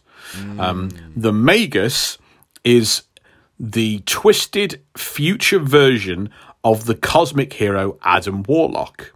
At some point in the future, Adam Warlock will become this twisted Magus figure. It all has lots of symbolism because for a period of time, Adam Warlock was like this worshipped as a Jesus figure on a world once, and he's going to end up creating this kind of twisted version of a church and things like that. It's going to become very bad. Thanos and Warlock are bitter enemies, and Thanos knows Warlock will one day become the Magus and be an even more dangerous enemy to him and his plans. So he finds Gamora, this impressionable, willful, like the reason he's so impressed with it because she has this indomitable will, but also she has this ingrained hatred towards the Magus that is a core part of her being. And so he takes her and he raises her and trains her to be the perfect assassin, the perfect weapon. And he has her cybernetically altered, so she's stronger and faster than any humanoid. And he works to constantly harden her heart, sends her off to assassinate all these people around the galaxy. So Gamora, gains this reputation as the deadliest woman in the galaxy. That's a tag they use on her loads. And she ends up through one of the earliest Thanos stories having to work alongside Adam Warlock to stop his evil future self, and comes to respect Adam. And then she's kind of at odds with Thanos when Thanos is going to get the soul gems and destroy the whole universe. She dies in battle, but Adam Warlock, who has the soul gem, takes her soul inside the soul gem, where she lives in peace in this paradise that's this other dimensional world that's inside the soul gem. During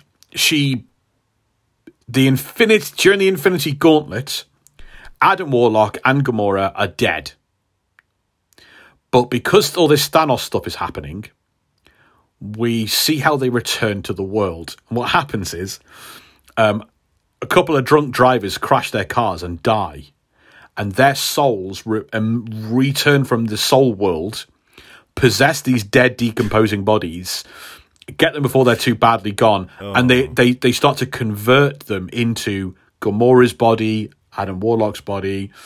And from that point on, she's really kind of like on Adam Warlock's side against Thanos, trying to stop him from destroying the universe, and ends up then much later on, joining Star-Lord's new team of Guardians. Wow. Yeah.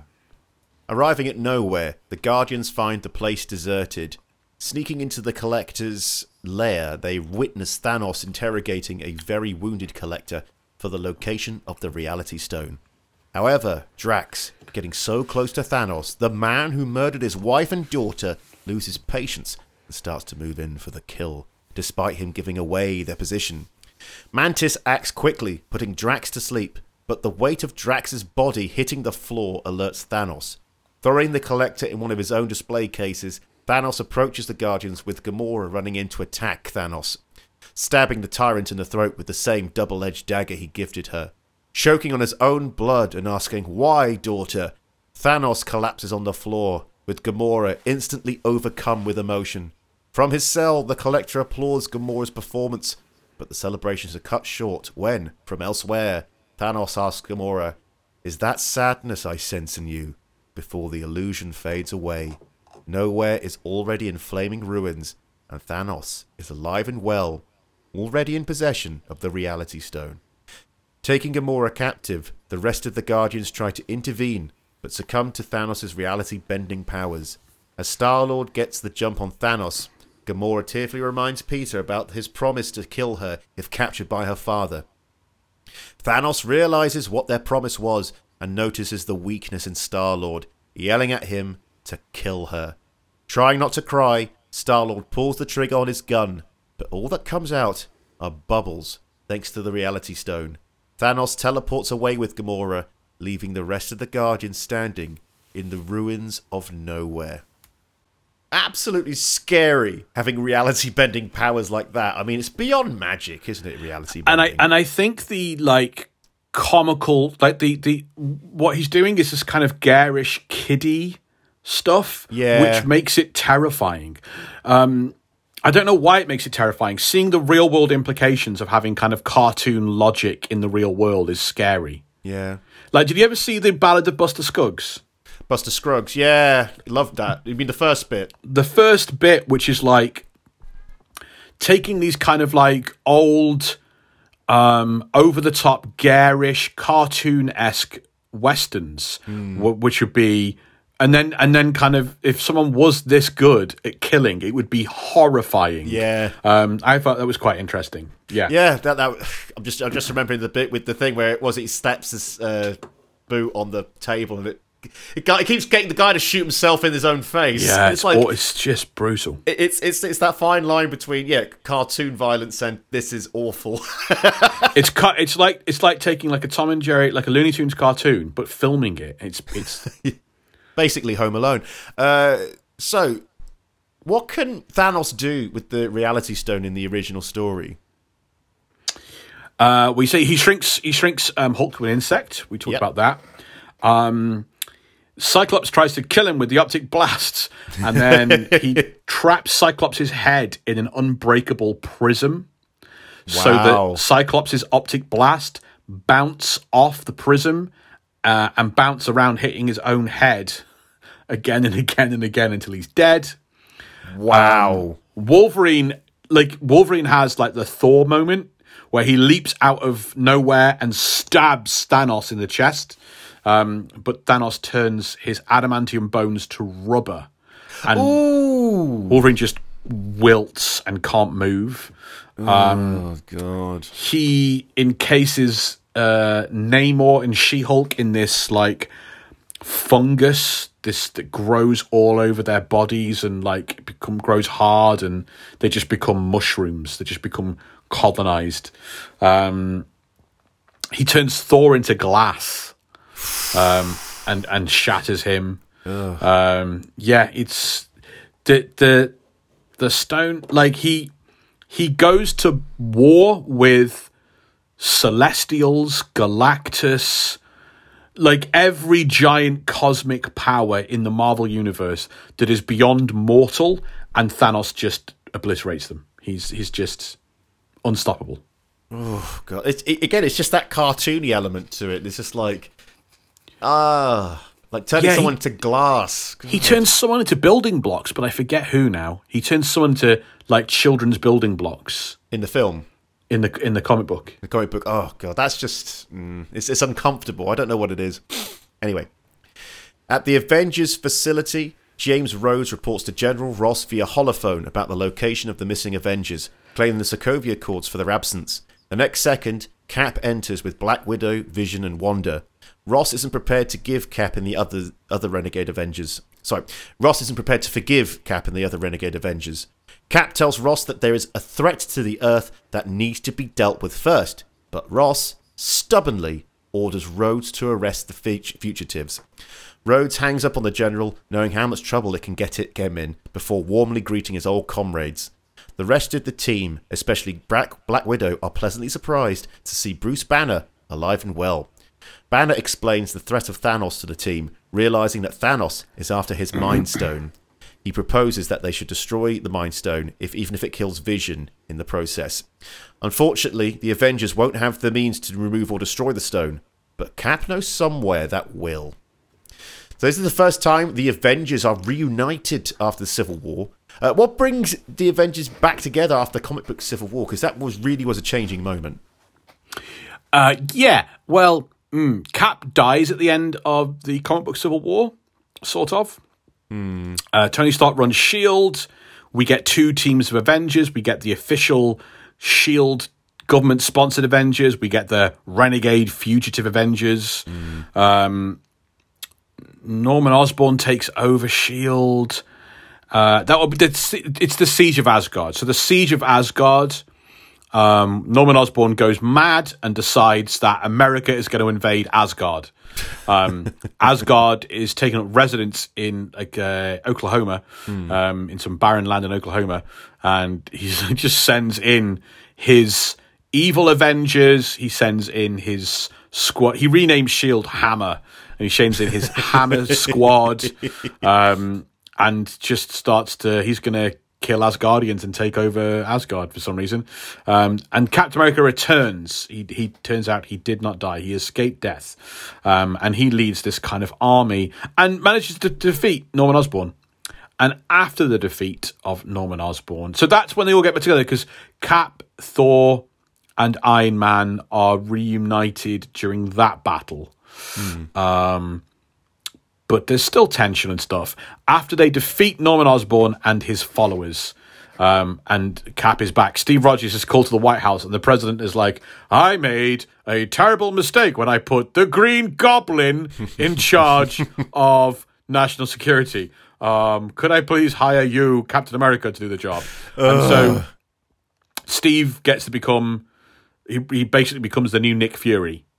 And he runs S.H.I.E.L.D., and he gets rid of the Superhuman Registration Act, which was the whole basis of the Civil War. And by doing that, he can bring all the Avengers back together. And it's the start of a new day, and the Avengers are back with Cap and Tony Stark and Thor. And so the Siege brings them back together, and the end of Siege is what kind of puts it all back to normal. Lovely. In Wakanda, King T'Challa is updated on the current state of affairs by Okoye, head of the Dora Milaje. But as the Black Panther approaches the one known to his people as the White Wolf, Bucky Barnes. Presenting Bucky with a new metal arm made from Wakandan technology, the Winter Soldier realizes a big fight is on their way. On board Moore's ship, Moore interrogates Doctor Strange through torture, demanding the Time Stone. Elsewhere in the ship, Stark is surprised to be greeted by Doctor Strange's cape, as well as Spider-Man, who disobeyed his orders. While Stark is angry at his young former protege, he enlists his help in rescuing Strange. Getting the jump on Moore, Iron Man and Spider-Man enact a plan inspired by the 1986 movie Aliens, blowing a hole in the side of the ship, causing the room to depressurize, sucking more out of the opening before sealing it.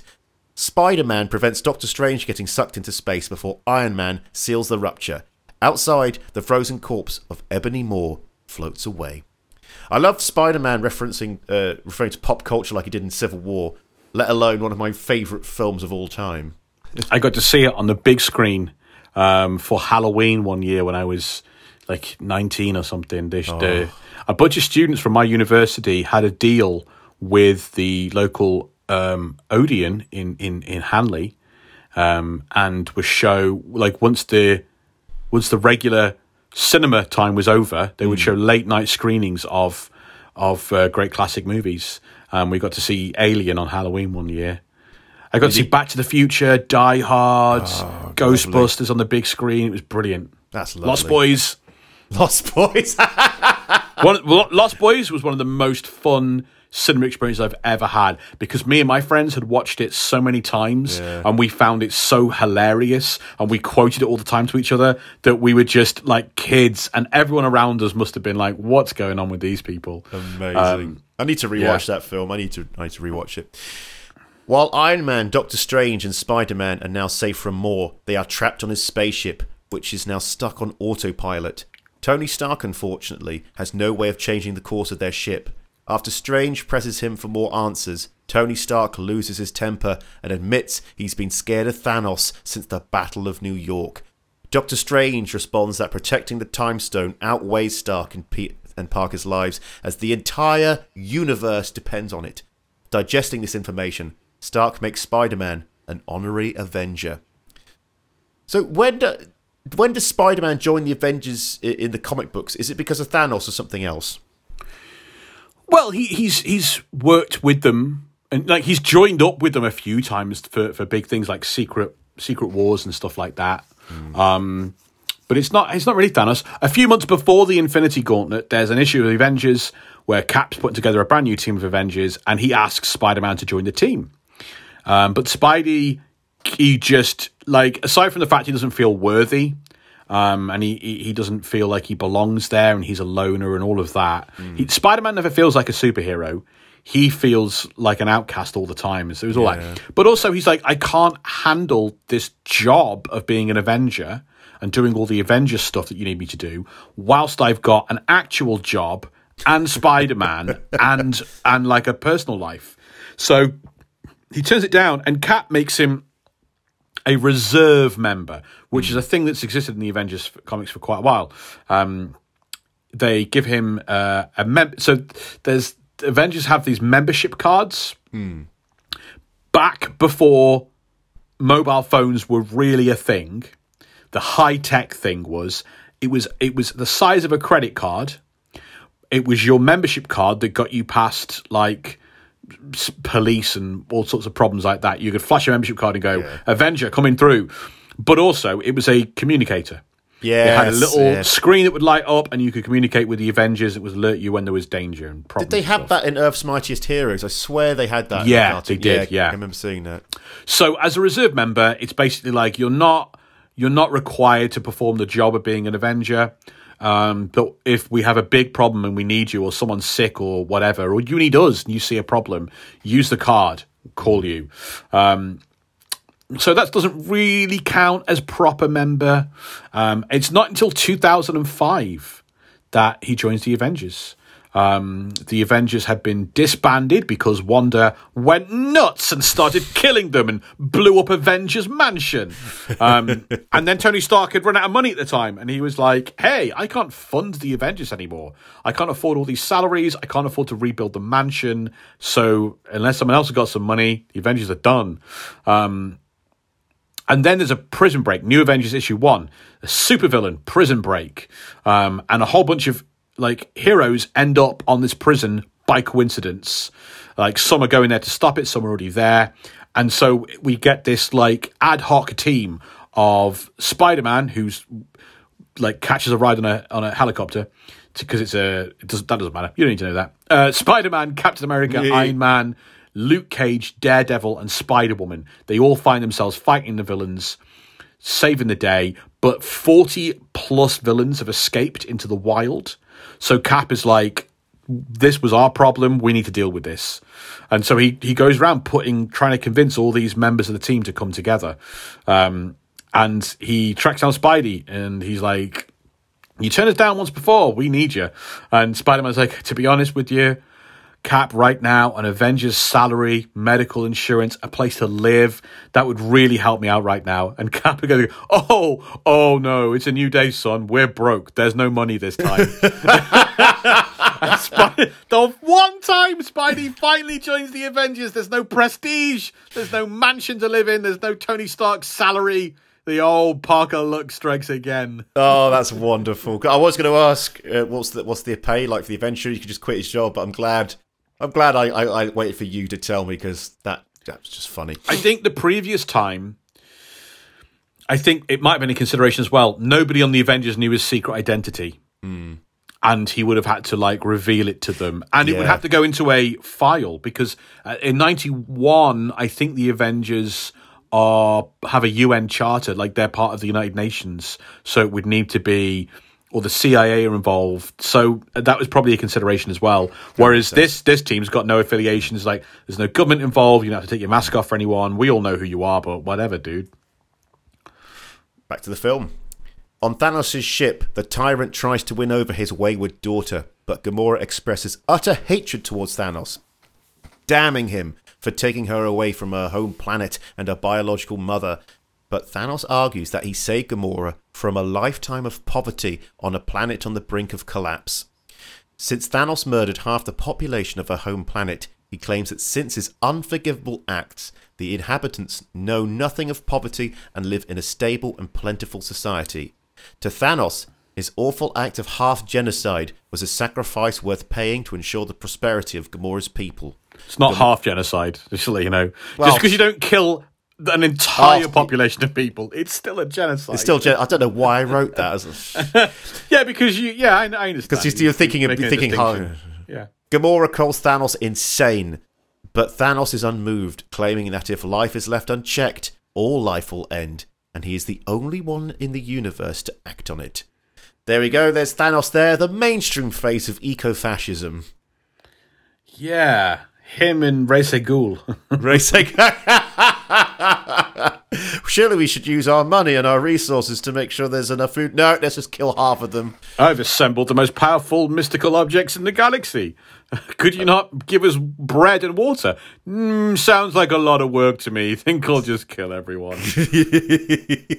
So we finally get Thanos' reasoning and philosophy behind what he's doing. Is it like this in the comics? Because you did mention that he can be quite an interesting character in the comics. Like, does he want to do the universe a favour, per se, by reducing the population? No, he's a simp. He's a simp. He is hopelessly, pathetically infatuated with death. In the Marvel comics, death manifests as a person sometimes, and sometimes mainly as a mysterious woman in a robe. And Thanos has been obsessed with her for most of his life. And he sees murder and mayhem as a way of paying tribute to his love. Like, that's the way he would tip her on OnlyFans. It'd be with a body instead of some money. So Death gives Thanos this mission originally when she resurrects him to kill half of all living things as tribute to death. The ultimate tribute. Half of all life will be gone. So he seeks out the Infinity Stones to impress a chick. Hey, who here hasn't committed cosmic genocide just for the chance of a kiss? She won't speak to him. Death will not speak to Thanos because he's so far beneath her. So she has agents and servants that speak on her behalf. She won't even look at him. She won't even look at him. So he realizes he is an ant compared to an eternal force of nature. So in order to be her equal, he steals the Infinity Stones and makes himself an omnipotent god, the center of all reality, right? And then he's like, she'll finally look at me. She'll finally speak to me. Pathetic. But this is so good. When he becomes God, Death still won't speak to him because now he's a superior, and it would not be right for Death to consider herself the equal of God. So he's like, I still can't get her to talk to me.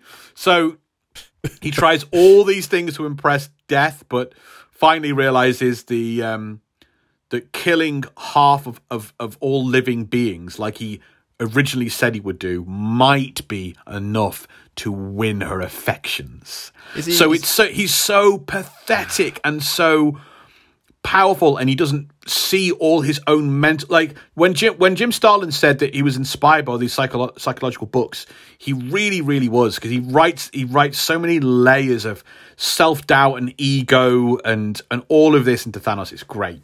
I like it. It just makes it feel like he spends a lot of time on 4chan though. Like, why won't women eat like a... Yeah, but he also but he's also powerful and he's confident, and he can handle anything in the universe except for the woman he loves or the being that he loves, right? Yeah, like man. anything outside of her, he's got no problem with. So there is, but it's late, and how it plays out at the end of the story is so good. You've got to join us on Patreon for that. I'm really looking forward to that bonus episode. Really am. Expressing disappointment in Gamora for lying about knowing the location of the Soul Stone, Thanos leads her to a torture chamber where Nebula, Gamora's sister, is being held in restraints and her cybernetic parts dismantled, causing her immense pain. Increasing Nebula's pain, a distraught Gamora claims she doesn't know where the Soul Stone is, but the next second, Thanos stops his torture and places a recording Nebula took of Gamora, admitting she knows where the location is. Torturing Nebula again, Gamora cracks and reveals the location, Vormir. Torturing your own daughter is very intense. Does Thanos do anything like this to Nebula in the original stories? Yes, Nebula is not his daughter in the comics. Right. While he was dead, a blue-skinned chick started tarting around the galaxy as a deadly pirate and terrorist. And to increase her standing in the world of terror and menace and murder, she claimed to be the granddaughter of Thanos, based on nothing. So when Thanos is resurrected by Mistress Death, he seeks out Nebula. And when he has ultimate power, the cruelest thing he does is use it to torture Nebula. Oof.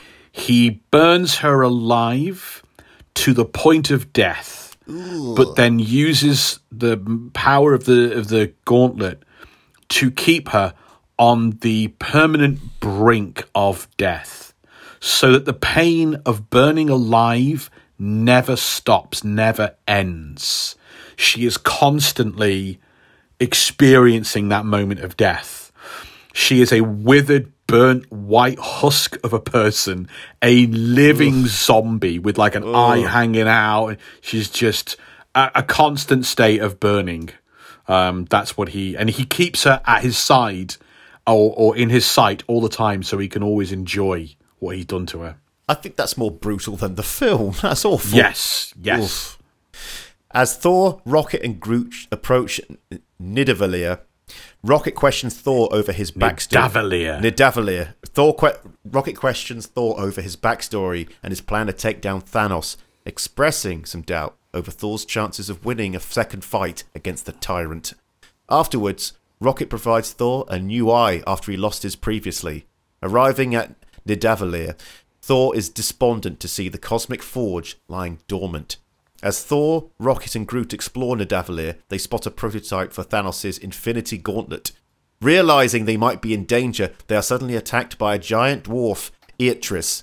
But the towering figure stops when he recognizes Thor, yelling at the Asgardian that his people were supposed to protect them.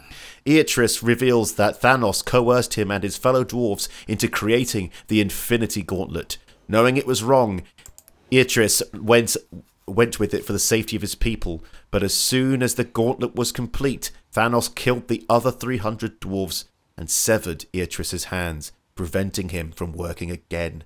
Back on Thanos' ship, after Nebula's cybernetic parts are restored, she knocks out the Chitauri guard and makes an escape. Contacting the rest of the Guardians, she tells them they need to meet her on Titan, Thanos' homeworld. Peter Dinklage, second Marvel appearance after playing Bolivar Trask in Days of Future Past. That's right, yeah. Yeah, love him. Absolutely love that guy. So we're finding out exactly how Thor's hammer was forged and created the MCU. Is it pretty much like this in the comic books? I know it's Uru metal, but is it a cosmic forge? Nidavellir?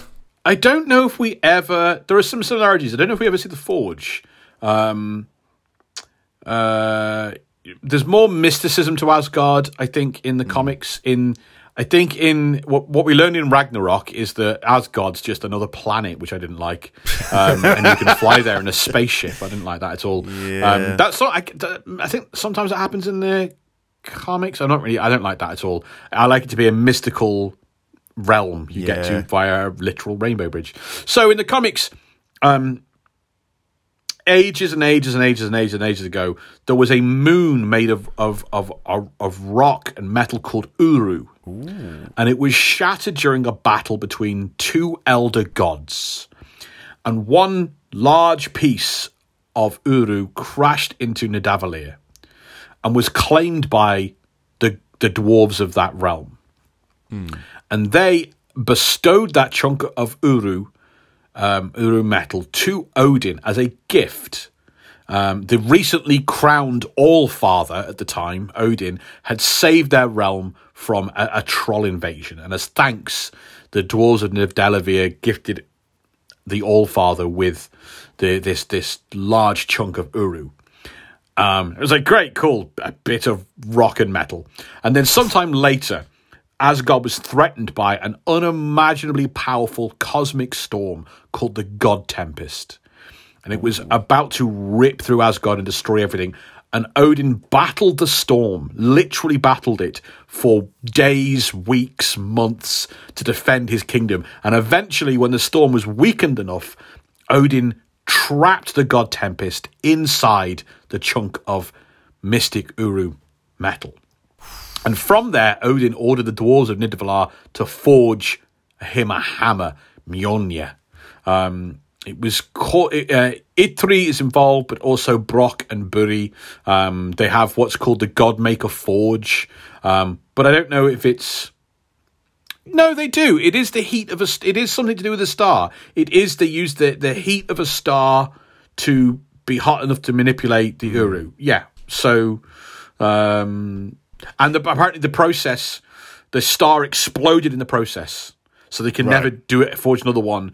And it almost destroyed Midgard. And that is the event that killed the dinosaurs 65 million years ago, as Mjolnir eventually crashed to Earth. Folks, we told you this is going to be the biggest episode ever, the biggest MVM show we've ever done, and that means it's not just 2 parts, it's 3 parts. Join us after another break.